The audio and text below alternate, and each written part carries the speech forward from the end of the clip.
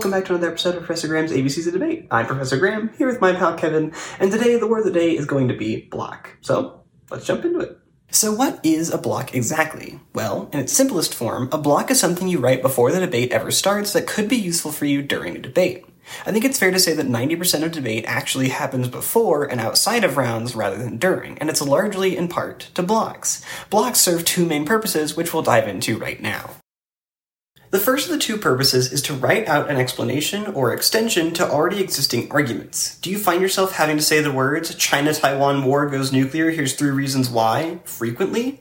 Well, if so, it might be time to produce a block for that argument that already has all that information typed up, so instead of extemporaneously coming up with all 3 of those reasons or forgetting one, you can just read off of your computer or paper. For less technical debates, even writing something as simple as an overview for your contention, or extension of a solvency argument that you like to go for frequently, will drastically improve your efficiency in extending necessary arguments from one speech to the next. The second reason you write blocks is to answer your opponent's arguments before they ever make them. Every time you read your aff, do people question your solvency? Is your disadvantage constantly bombarded for saying your impacts lead to extinction? Do we both know it's going to take a lot more than that pathetic excuse for a 1 in C card to get me to believe the plan actually causes something bad? In all these situations, it's imperative that you have pre-written blocks to answer these kinds of questions to save you some time in the actual round.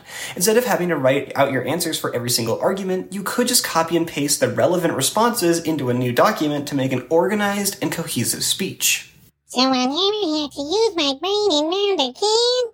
Awesome! Maybe I've gone a bit too far in my overgeneralizations. There's one thing that you desperately want to avoid, and that's becoming a block monster. Block monsters tend to fall in the habit of just reading off their computer and not actually engaging with the arguments their opponents advance, which is bad for a couple reasons. Number 1, you're probably losing a ton of ethos with the judge, especially with people who have less experience with debate or are more about the communications aspect of the activity. Just reading off your computer does not put you within their good graces. You tend to lose a lot of that powerful cadence and natural rhythm when you read versus when you talk. So it's imperative that you learn how to either become less reliant on blocks or become better at modulating your voice when reading to the point where it doesn't even sound like you're doing so. The second reason is because, despite our best efforts, arguments won't always line up with each other all of the time. Sometimes your blocks will be insufficient to answer specific arguments. Maybe we don't recognize it, maybe we're just lazy, but frequently we'll copy and paste blocks to arguments that are virtually non-responsive. Take a disease impact, for example. If your opponent advances the argument that disease causes extinction because state-created bioweapons are perfectly genetically engineered to be both lethal and transmissible, but you read your generic answer to disease block about how COVID was relatively tame compared to the scenario that they're talking about, you, my friend, have failed to effectively respond to that argument.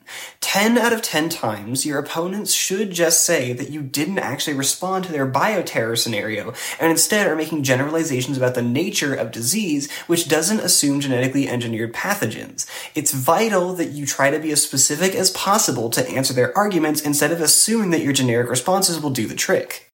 Well, that's great and all, but how do I actually write blocks? Kevin actually makes a great observation. All this information is virtually useless without any idea on how to actually write blocks. While I can't exactly do all of block writing justice in this short video, I'll try to cover some of the basics. First off, just a top-level thought. About 70 to 90% of your files should end up being blocks, because most of the debating in rounds stems from the rebuttal, not just from the constructive speeches, and that's true across all of the events. Typically, you'll have a section for things you read in the constructive, and the rest of your file tends to look like preemptive answers to arguments you're afraid of to minimize your usage of prep during round. Second off, you should try to make your blocks as efficient as possible.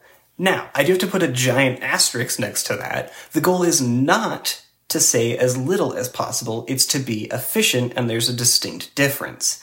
There's two polar opposites of the spectrum, people who write way too much on their blocks to the point where they run out of time constantly because they write out entire novels to express simple ideas.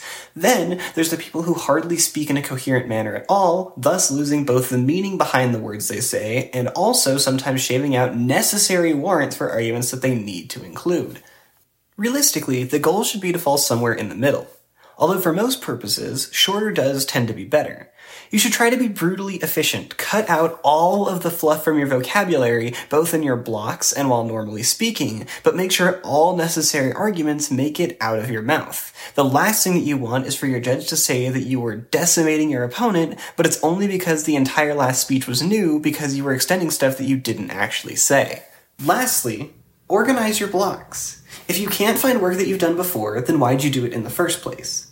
Make sure that your files are intelligible and they are able to find all of your amazing work, because the last thing that you want to do in round is spend 2 minutes of prep looking around for your brilliant answers to the economy DA when you could have just learned how labeling folders worked.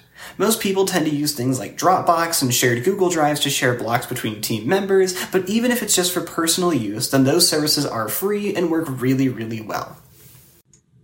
Well, Kevin, I think that just about covers it. Got any questions? Not really. I think I have it down to the letter. Letter? I hardly know her. Hey, thanks again for watching today's episode of Professor Graham's ABCs of Debate. As always, I'm Professor Graham, and that's my pal Kevin. If you ever need any help with debate stuff at all, my email should be right up here. Just make sure you CC your coach. I'll get back to you as soon as I possibly can with any debate tips that you might need. I'll drop that knowledge on you. Bam.